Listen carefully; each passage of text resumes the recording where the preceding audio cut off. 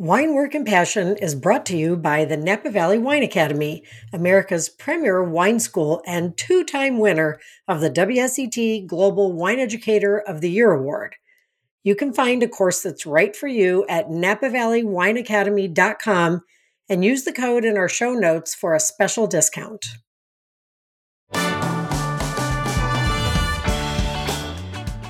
Greetings, wine enthusiasts and job seekers. Welcome to the Wine, Work, and Passion podcast, where we go beyond wine education and help you pursue your dream job in the exciting world of wine. I'm your host, Karen Wetzel, and I've been working with wine ever since I was old enough to serve my first glass. I know from experience that being part of the wine industry means more than a career, it's a lifestyle, and I've loved every minute of it. Our mission at Wine, Work, and Passion is to help you pursue your best life in the field you love. In each episode, I'll talk with wine industry insiders and leaders who know what it takes to help you get the interview, land the job, and flourish in this amazing world of wine. Today, I'll talk to Kat Wilensky, Senior Editor at VinePair, the largest digital media company in the beverage space. VinePair publishes engaging and entertaining and even inspiring articles about all types of beverages and the experiences that you'll have with a glass in your hand.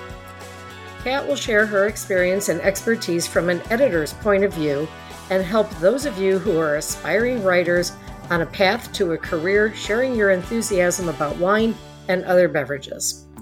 Be sure to stay tuned until the end when Kat will tell us how you can use your writing skills and get published now. Welcome, Kat. Can you please tell the audience who you are and what you do in the wine industry and alcohol beverage industry and maybe who you work for? Yes, Karen, thank you. I am the senior editor of VinePair, which is a drinks publication covering beer, wine, and spirits. And how I got here is a little bit of a long meandering path. I've written about everything from local news to business magazine writing to freelancing for several years. But I've been with VinePair full time now for 3.5, almost 4 years. Great. Well, we want to hear more about that. I just want to tell the audience how you and I know each other. So I was lucky enough to have you as one of my star students in one of my WSET Level 2 online classes. And honestly, when I saw your email address pop up as VinePair, I was pretty excited, having been in wine education forever, it seems, and working with a big company at the time, working for Constellation back then. VinePair was kind of where it was at. And I've been a big follower for many years. And what I really like about what your magazine is all about is it really has a fresh, modern approach to alcohol beverage. And it's a little irreverent sometimes, which I like. It keeps me interested, it keeps me laughing and smiling about, doesn't take the topic overly seriously, although you do certainly have your share of serious articles, but makes it fun and approachable. And I think it's a great publication for, those who are, Wine Spectator and those types of things are great, but we need to bring a younger generation and a new audience to wine. So anyway, I think you guys do a great job at that. So I wanted to have you on the show because not just our listeners, but even in my student body, and I educate at least a couple hundred students every single month. And I always ask them what they do or why they're taking the class. So many of them say, I'm a wine blogger, I'm a wine writer, and, I don't know exactly how far they get with it. I think a lot of it is just Instagram or maybe on their own page. And they all want to know more and they take classes hoping that they find that out. So it's a good segue for me as the resident career coach to research this. So super happy when I ran into you and you were happy to be a willing victim. So I'm very happy. Yeah. So I'm hoping today you can, tell our listeners, who are already writing or maybe blogging or maybe want to, how can they get on the path to, right direction to get them to the next level and maybe get published. So anyway, let's get started. And I want to know a lot more about you. So tell us how exactly you started your journey into alcohol beverage and ultimately how it led you to being a writer and then landing a job at VinePair. Yeah, so I was a writer to begin with. I studied creative writing in college. My first job out of college was local news reporting for a hyper local news website. And eventually I took a couple of different full-time jobs. The most impactful, I would say, being a magazine called Vision Monday, which was a business publication for the optical industry. So started this path. Exciting topic. Yeah, eye care and eyewear. And that was really how I kind of cut my teeth as a journalist in terms of covering a business. And, my beat at that time was small businesses. So I eventually, made the connection between these optometrists and opticians and optical shops. I was as interested, or perhaps much more interested, in small businesses like breweries and bars that had good beer selections. And my entry point was really beer more than wine. And I guess I was happy at that job for a little while. And then I kind of reached the ceiling, and I was freelancing and doing some moonlighting gigs, writing for local blogs, doing bar reviews of different bars in Brooklyn. And eventually I did that enough to take the plunge and leave that job and go freelance for 3 years. And during that time, I really built up my portfolio writing for beer magazines, national magazines like Craft Beer and Brewing. I was the New York columnist for Ale Street News, which is a regional brews paper, and several other websites, both trade focused and consumer publications. And really, it was happenstance that my husband, Pat, and I had taken this big trip. He was also freelance at the time. And we realized after 3 years of being freelance, we hadn't really taken advantage of the freedom of it. We were just working all the time. So hence the word free in Lance, right? Yeah. You're really just working 24/7. At least that's how I was. But we went to a friend of mine got married in China. We turned it into a longer trip in Asia, and then we came back, and he just happened to have someone reach out to him, and I had a connection with somebody, and I saw that VinePair was hiring, and I wasn't really planning to go back into full time, but some of my freelance clients weren't as appealing anymore.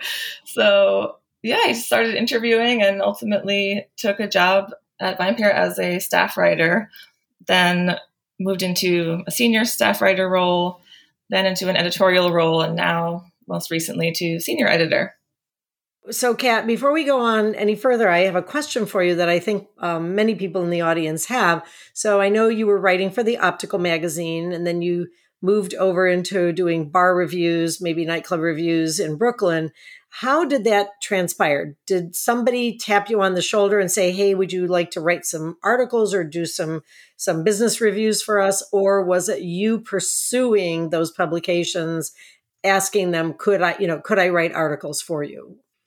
It was definitely pursuing the publications, and where that really came from was just pursuing my own passion for beer, and for really the community around craft beer in New York was really budding at the time. And even outside of New York, my now husband and I, anytime we traveled, we would be, getting a Groupon to a hotel somewhere to check out their beer scene, places that it's somewhere in New Hampshire, or it's somewhere close by. Eventually we drove cross country to the Great American Beer Festival. But it was really just an interest that we shared, something that I was really into since college. And I just kept going to these events and, festivals and tastings. And I would be just hanging on to the brewers and the people pouring and asking about their business and their beers. And, it just kind of blossomed into this community that I became a part of. And then I ultimately met someone. It was actually through interviewing someone for something completely unrelated that I met the editor at the time of Brooklyn, which was a blog that it's like a lifestyle news, really like a news blog for Brooklyn, and that was created during the recession, and it was geared towards like young 20-somethings, 30-somethings who were living large with small change, I think was our tagline. Right. I love that. That was my life. So I started going to meetings for this for Brooklyn, and they were working on a project called the Beer Book, which was basically it's a beer guide, or like a bar guide where each page is a different bar in Brooklyn, and then you tear the page out and get a free beer at that bar. So I started as one of many people working on that. Then I ended up taking over that project, became the editor and curator for the Brooklyn Beer Book, the Queens Beer Book, and that was like a big stepping stone for me as well. That led to the Ale Street News column, and then that led to me covering festivals more. And then, I just, each time you do a thing, you kind of keep building and taking these things elsewhere. So, I mean, I look back now and I'm like, I forget about some of these places I wrote for that were a bit of a stretch, like a fitness magazine that also covered like beer festivals. I am not into fitness very much, but like I wrote about that, Yeah, that's interesting because I have a coaching client right now that is trying to get into the wine industry, and she's also kind of a fitness buff. And so I was doing some research for her. And I found all I did was type in wine and fitness, and I found all these yoga and wine classes and blogs and lifestyle pages that tie those two things in together. Something you mentioned as you were talking, it sounds like a lot of networking was involved. Yeah, I think I didn't realize at the time that that's what I was doing. It was more a hobby, and I did it for fun, going out and going to breweries and going to events, meeting people. And then you kind of start seeing the same people at different events. It's when you find your niche, it's like it's kind of a small world. You get to know everyone else who really cares about this a lot. Right. And that's just kind of how I guess that's how I built that foundation of like being connected to the beer industry here in New York, and then ultimately being able to take those connections elsewhere and, nationally and even internationally. Right. I want to make a point. You got started through beer, and, beer is brewed, I'm assuming, in every state in the union. You can make beer. There's breweries all over the place. And I think, some people think, well, that wouldn't work for me because I don't live near Napa. I don't live near Sonoma. But the truth of the matter is there is a growing wine industry across America in almost every major, in every state, they make wine of some sort. Even in Alaska, they buy grapes or juice and haul it up there and make wine. So there is a vibrant wine scene everywhere if you wanted to do wine instead of beer. And just an example, I'm from Ohio. And, Ohio, Great Lakes region, lots of wineries up there people don't think about. And there's a little local magazine called The Wine Buzz. And I actually know one of the writers there. And, he does that more as a side job. But, those are great little publications to get published, to get your feet wet, to get your experience, cut your teeth on, I think. And so, I'm guessing that, any major city probably has some kind of a wine magazine of some sort, regional or what have you. So you don't have to live here in Napa to visit. And it's a great way to travel, go around America and visit all the little wine regions around the world, around the country. It's fun. Exactly. And those are the places that, people aren't covering as much for even publications like ours. We actually, in November, we are dedicating our site to American Wine Month. So we'll be having a lot of special programming, and, we're assigning stories and different pieces for that specific reason to like highlight these other regions, because, yes, we get pitches about Napa and Sonoma all the time. Right. When is that? Next month? That will be in November. Yeah. In November. Okay. I got a thought about that. Okay. Well, all right. So that's great. And I, I appreciate you talking about your beginnings and how you ended up at a great publication like VinePair. Quick question before I go on to my next question for you. Did you ever post on social media yourself, like do your own little Instagram blog or that type of thing? Yes, my Instagram handle still is Beer Affair, like a love affair with beer. And now that it's been several years, I kind of question, should I just make it my name? But I don't know, I'm deep in it now. Yeah. Yeah, that's kind of how I started chronicling. I mean, I remember when Instagram came out and I was like, this is silly. I'm going to post pictures to like, what is this? And then look what it's become. I mean, right.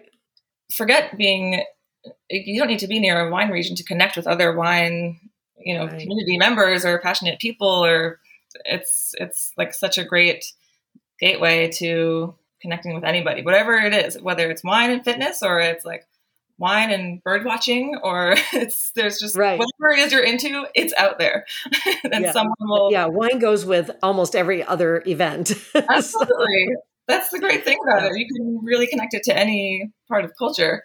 So I did at one point try to have a blog, but it didn't really last very long because then I was freelancing. So, I was spending all of my time and resources writing about beer for publications to get paid. And so the blogging kind of follow the money.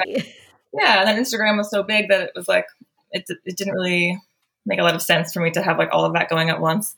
But I do think social media is very important when you are trying to make, have a presence, to make connections, to show what you're into. Like if someone pitches me the story about how much they love Michigan wine and then they give me their Instagram handle and it's, there's no wine anywhere in sight, unless there's a reason, it's like, I want to see that that's part of the person's lifestyle and passion. And in the same way that like so many of us obsessively pursue these things and then are lucky enough to make careers out of them.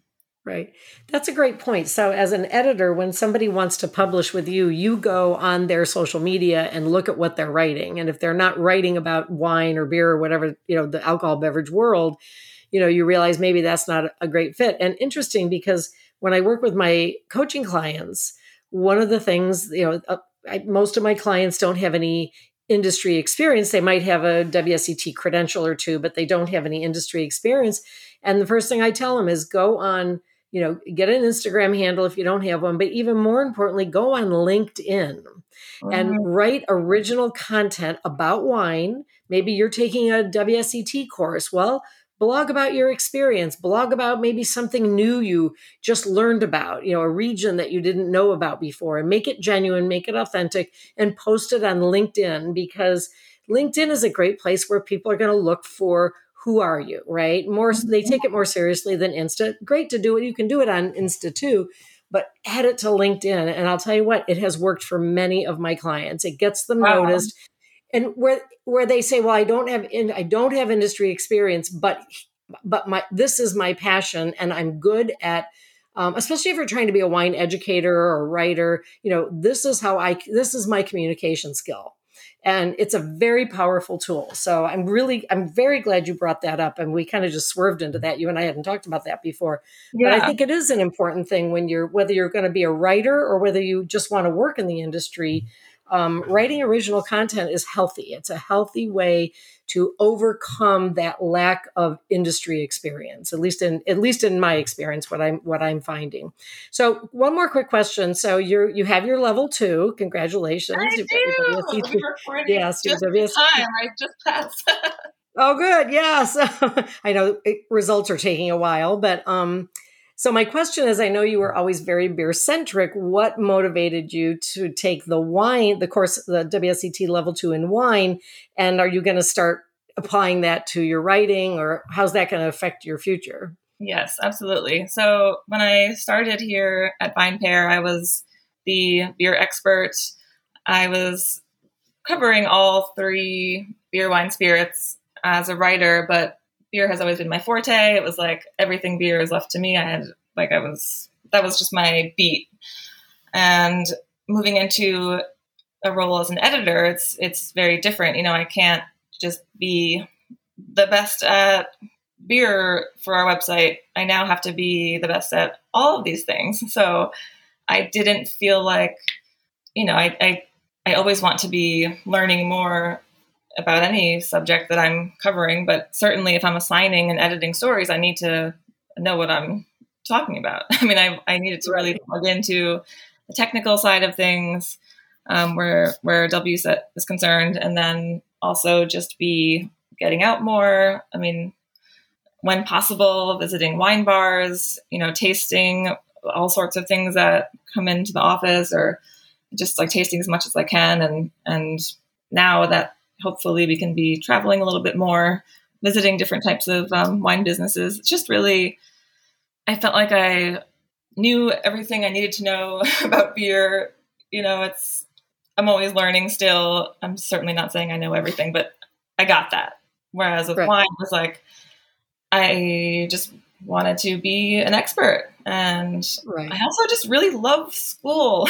That's awesome. I mean, I took the level 1, early COVID days, and it was just like, it was just something to have a goal and to like show myself some progress. And, the whole Groundhog Day we all keep talking about, it was like, well, as long as I'm spending my entire life inside my small apartment, I can finally like do these things. I've always wanted to pursue continuing education in wine and spirits, and just hadn't made the time. So there it was, lots of time. Right. So level 1 was a breeze, but not as enjoyable of a class. Where I took it, it was like a small school in New Jersey that didn't really have a lot of services set up at the time. It was kind of like, you read the book, and if you make it to the forums, then good for you. But taking level 2 was like so awesome. I actually looked forward to our class every Wednesday, and it was really like, there was just so many resources on from Napa Valley Wine Academy too.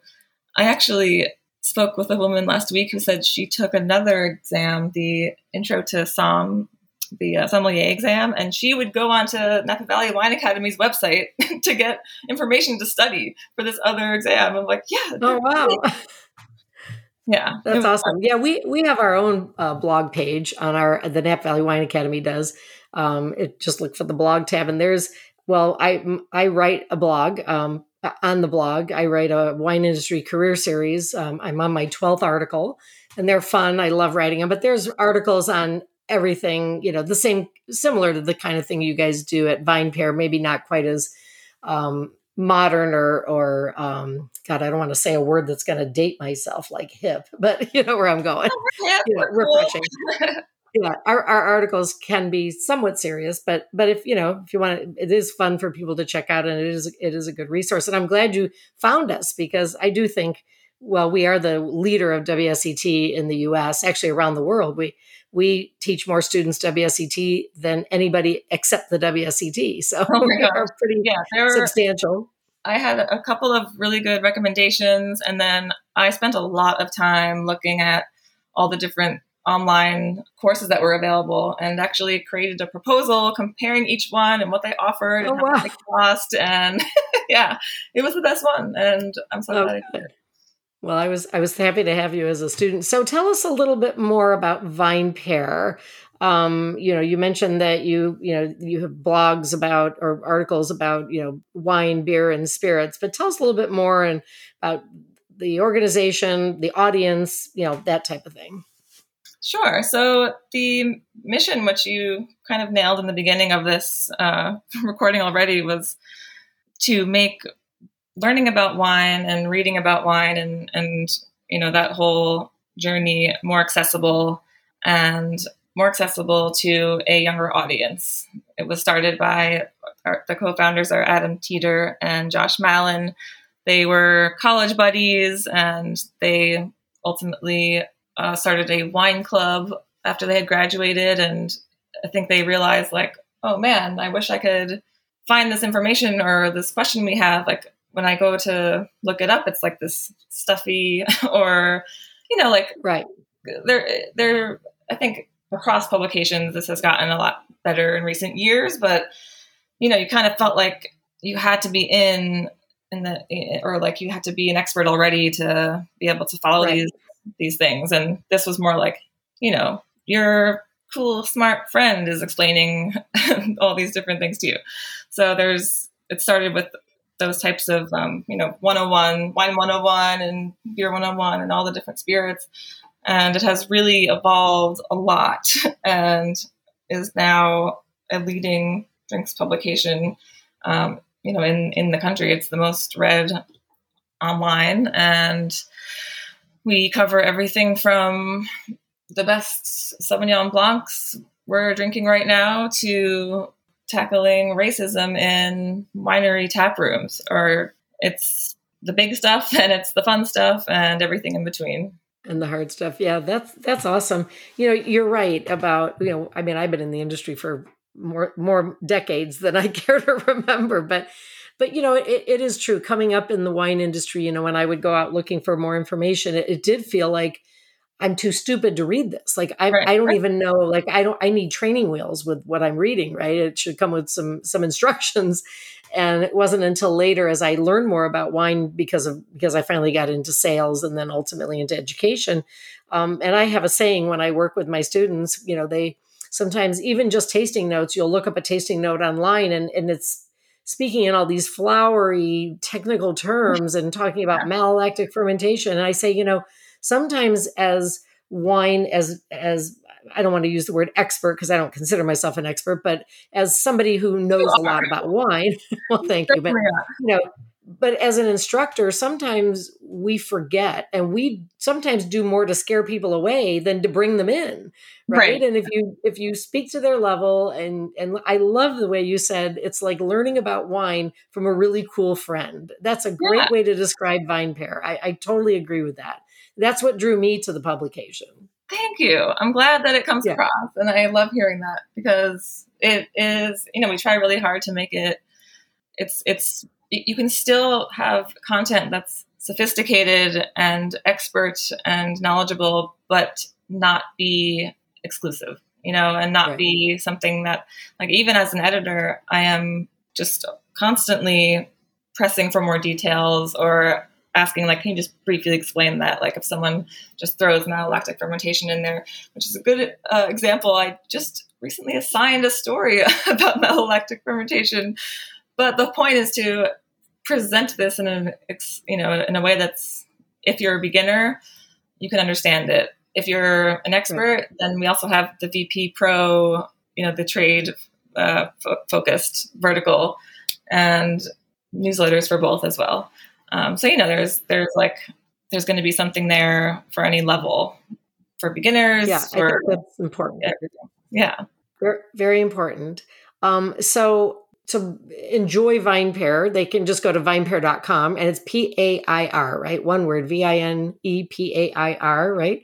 Yes. And you can just go to vinepair.com and hang out on the website. But they can also, once they're there, they can sign up for your newsletter, right? So it comes right to their inbox. Each, how often does it get published? Yeah, we have a few different newsletters. So depending on what you sign up for, it'll be, it could be once a week, it could be a couple times a week. And those are really, I think, a great way to get an idea of, it's curated for you. So the best things that we publish that week will be curated in a newsletter. It's short and sweet. And then if you're interested, you can go on to the website to read the full story. And that is, I think that's probably the most connected to the website. Of course, we're on social media. You can see all the articles we publish on Twitter. The Instagram is kind of its own beast. It's not like we're promoting everything we publish there. It's kind of more like, lifestyles and dogs drinking wine. And I like dogs drinking wine. I posted one today. I mean, people can't resist. Fun. Yeah, that's fun. Yeah, that's good. Well, we also publish a lot of news stories and kind of like viral news type stories every day. So that's what you'll find more on Facebook. Like, each type of coverage kind of shows up in different places. The newsletter is a great way to see it all in one place, but then, of course, going to the website is where you see all of our beautiful stories. And you can go by category, you can go by column. It's a really great resource. We also have a cocktail recipe library if you're looking into spirits and lots and lots of wine reviews and spirits reviews and beer reviews. We've got everything. And there's even a podcast. Oh yeah, we have super awesome podcasts.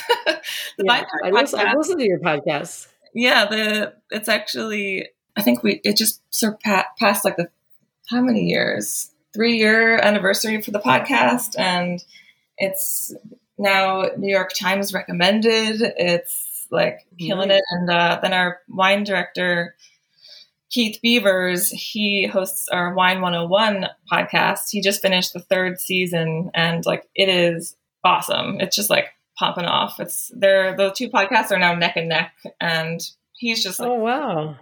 I haven't checked that one out. I'll have to get on and check that one out. So it's just called Wine 101? Yeah, it is. Okay, I'm going to check that out for sure. So so you're the senior editor. That means any articles are going to get past you, correct?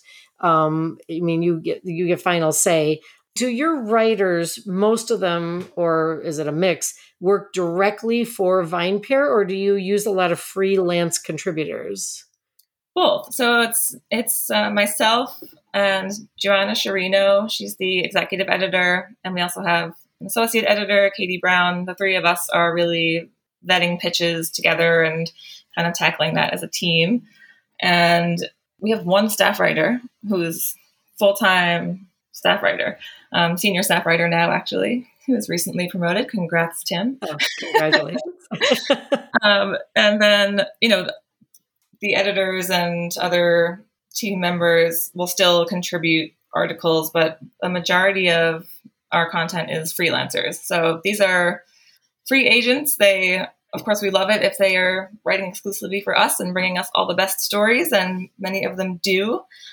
But they are also writing for other publications, whether they're, at the height of their careers and they've published several books, or they're like some of the students or clients you mentioned who maybe have a blog and they're really looking to break in. We really try to, and really do, balance having both, and taking the time to really nurture new writers while also getting the high caliber bylines as well. Right.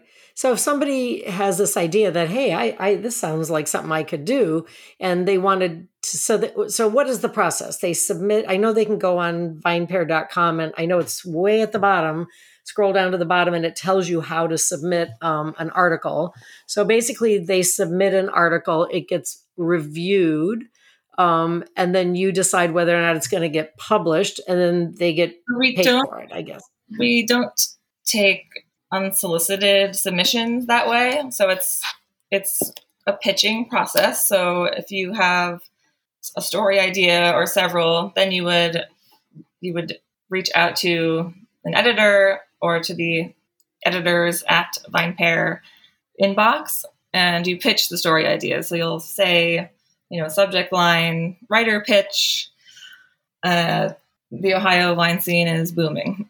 And then say like, hello, my name is such and such. I have like these credentials or not, or experience, or, I think it's probably safe to say there needs to be some writing experience in there. But if you're not published anywhere yet, then, show me the blog or show me a paper that you wrote in college. Like we need to know that you can write. And like, it's really about the idea that the person brings. So if it's like clearly stated, and there's like the why we should cover this and why we should cover it now, and who you're going to talk to, and what this means for our readership, why is it relevant to people who are coming and reading our publication, then we'll get back to you. And it's really that simple. It is also just time consuming. So like, right. I always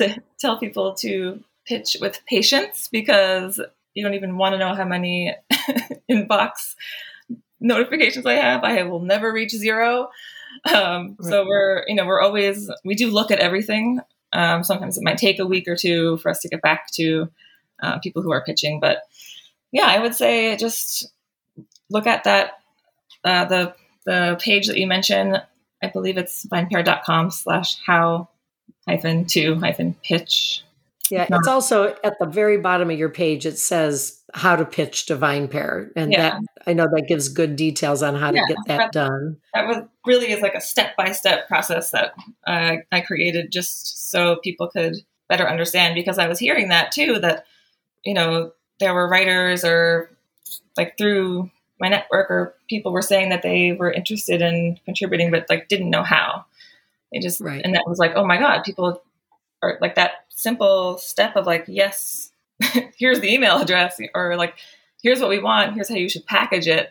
That really has made, I think, this a lot more accessible. I mean, it couldn't be easier to pitch a publication these days. Like it's the information's out there. It will get to the editor eventually. Right. And would you say that that's pretty much, whether they want to pitch to VinePair or some other publication, it's pretty much the process in general? Yeah. I think at this point, most publications like ours will have a page like that, just explaining what they're looking for. And, it's not like the old days where you'd have to get the like writer's companion and be leafing through like a giant phone book size thing, trying to look up editors and what they cover. And it's very different now. Like you love a website, just track somebody down and reaching out to them, try once or twice or three times. And, it's, and so let's say I submit an article and you like or I don't submit the article, I submit the concept and you like what you see and you think it's a good concept. So you say, okay, let's do it. And so then I would write the article and then you read the article and make editorial comments on it, or is it just good to go at that point? Oh, it's not good to go. I'm just kidding. That would be a dream. You haven't read my writing. No. Those are the best contributors where it's just, crystal clear and best it can be. But no, our job as editors is not just to proofread, but to make these stories as impactful as they can be. So I will often come back with, like I said, I'll press for more detail or ask questions. We do everything in Google Docs, so we can be communicating back and forth. And, I might want to know something more about this area, or could you get another source to kind of like round out this argument? There can always be more work to be done, but it's all for the best. It's all to make the writer look as smart as they possibly can be. Okay, so there's some back and forth. The final article is written. It gets published. How does the writer get paid? So the rates are discussed earlier. So once you pitch, if your pitch is accepted, then we'll work out a deadline and a rate. So I'll say, okay, so for a piece of like a reported feature with this rough word count, like a range of this to that, you can pay this much for those features. And then it's really different for each assignment. It depends on the scope of the work, the writer's experience, whether they're new to our publication or not. And, those things are negotiable and can change over time. And then once the article is published, you get paid within 30 days. It just goes straight into your bank account. Oh, like that's cool.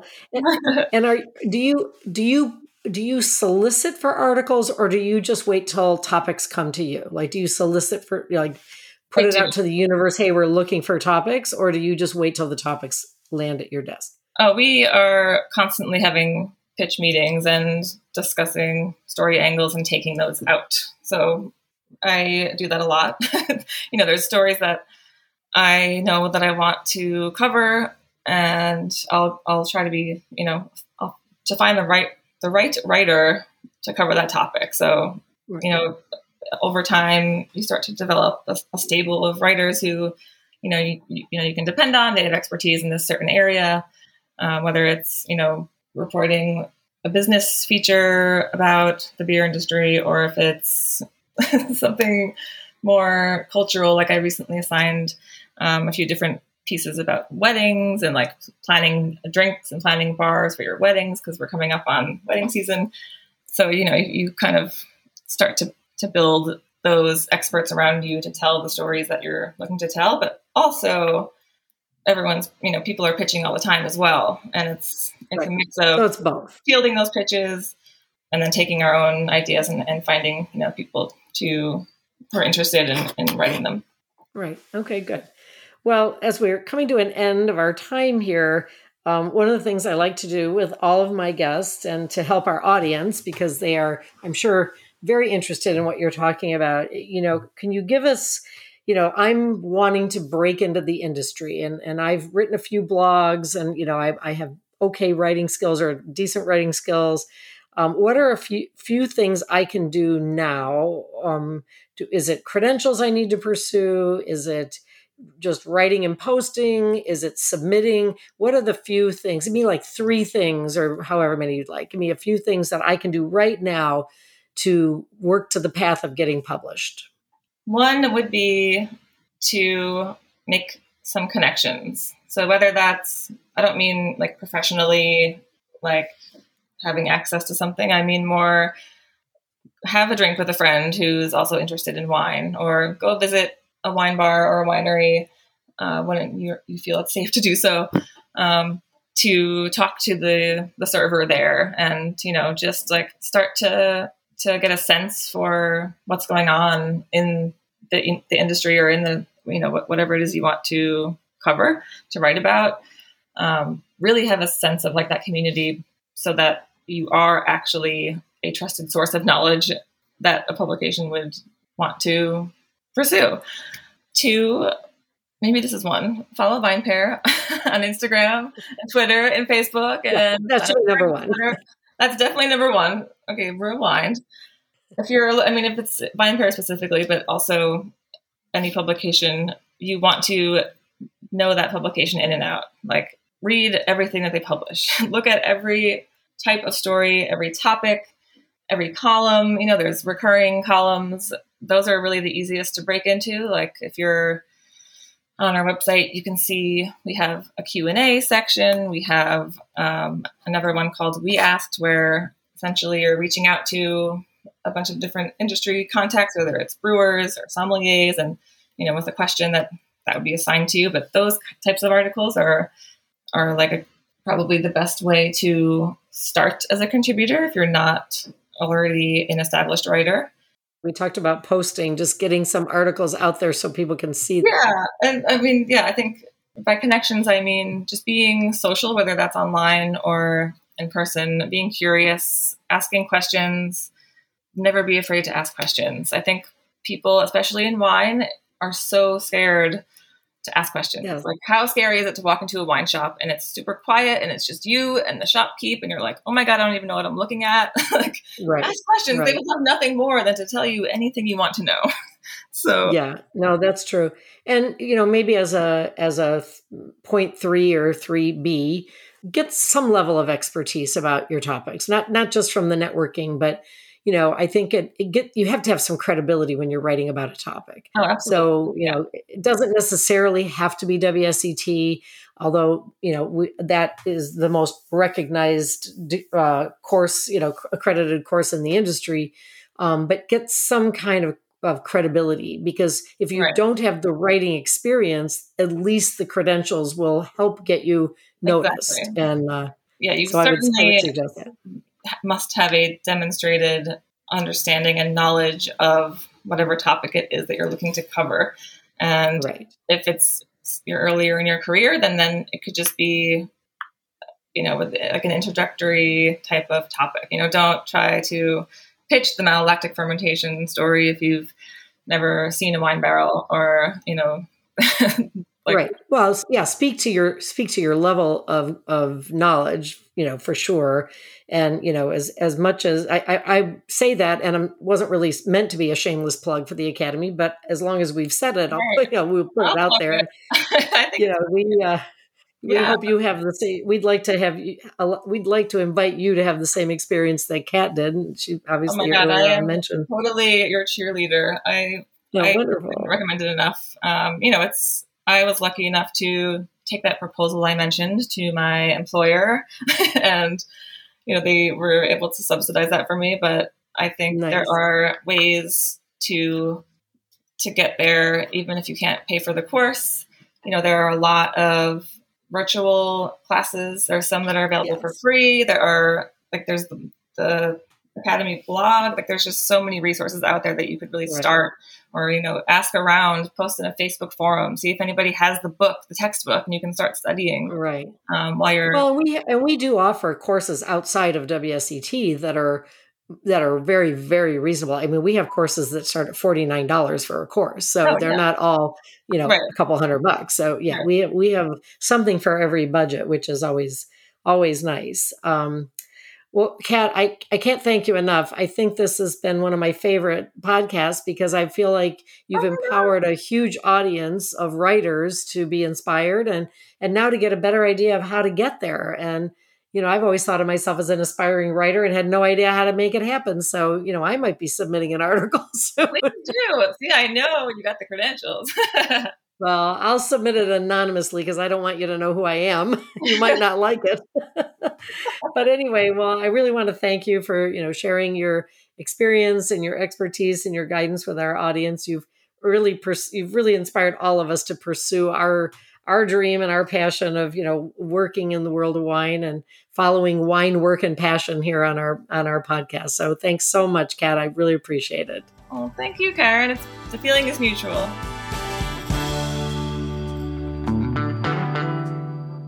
Thanks to all of you for joining, and I hope today's show has inspired you to make a career out of your passion for wine. If you'd like to have a one-on-one career coaching session with me, just use the link in the show notes for more information or to schedule an appointment. This podcast is all about helping you follow your dreams, so feel free to send us your suggestions for guests or topics through our email link that's listed in the show notes. And it means an awful lot when you share us with friends or leave a review on iTunes. Thanks for listening. I hope you'll join us again for our next episode.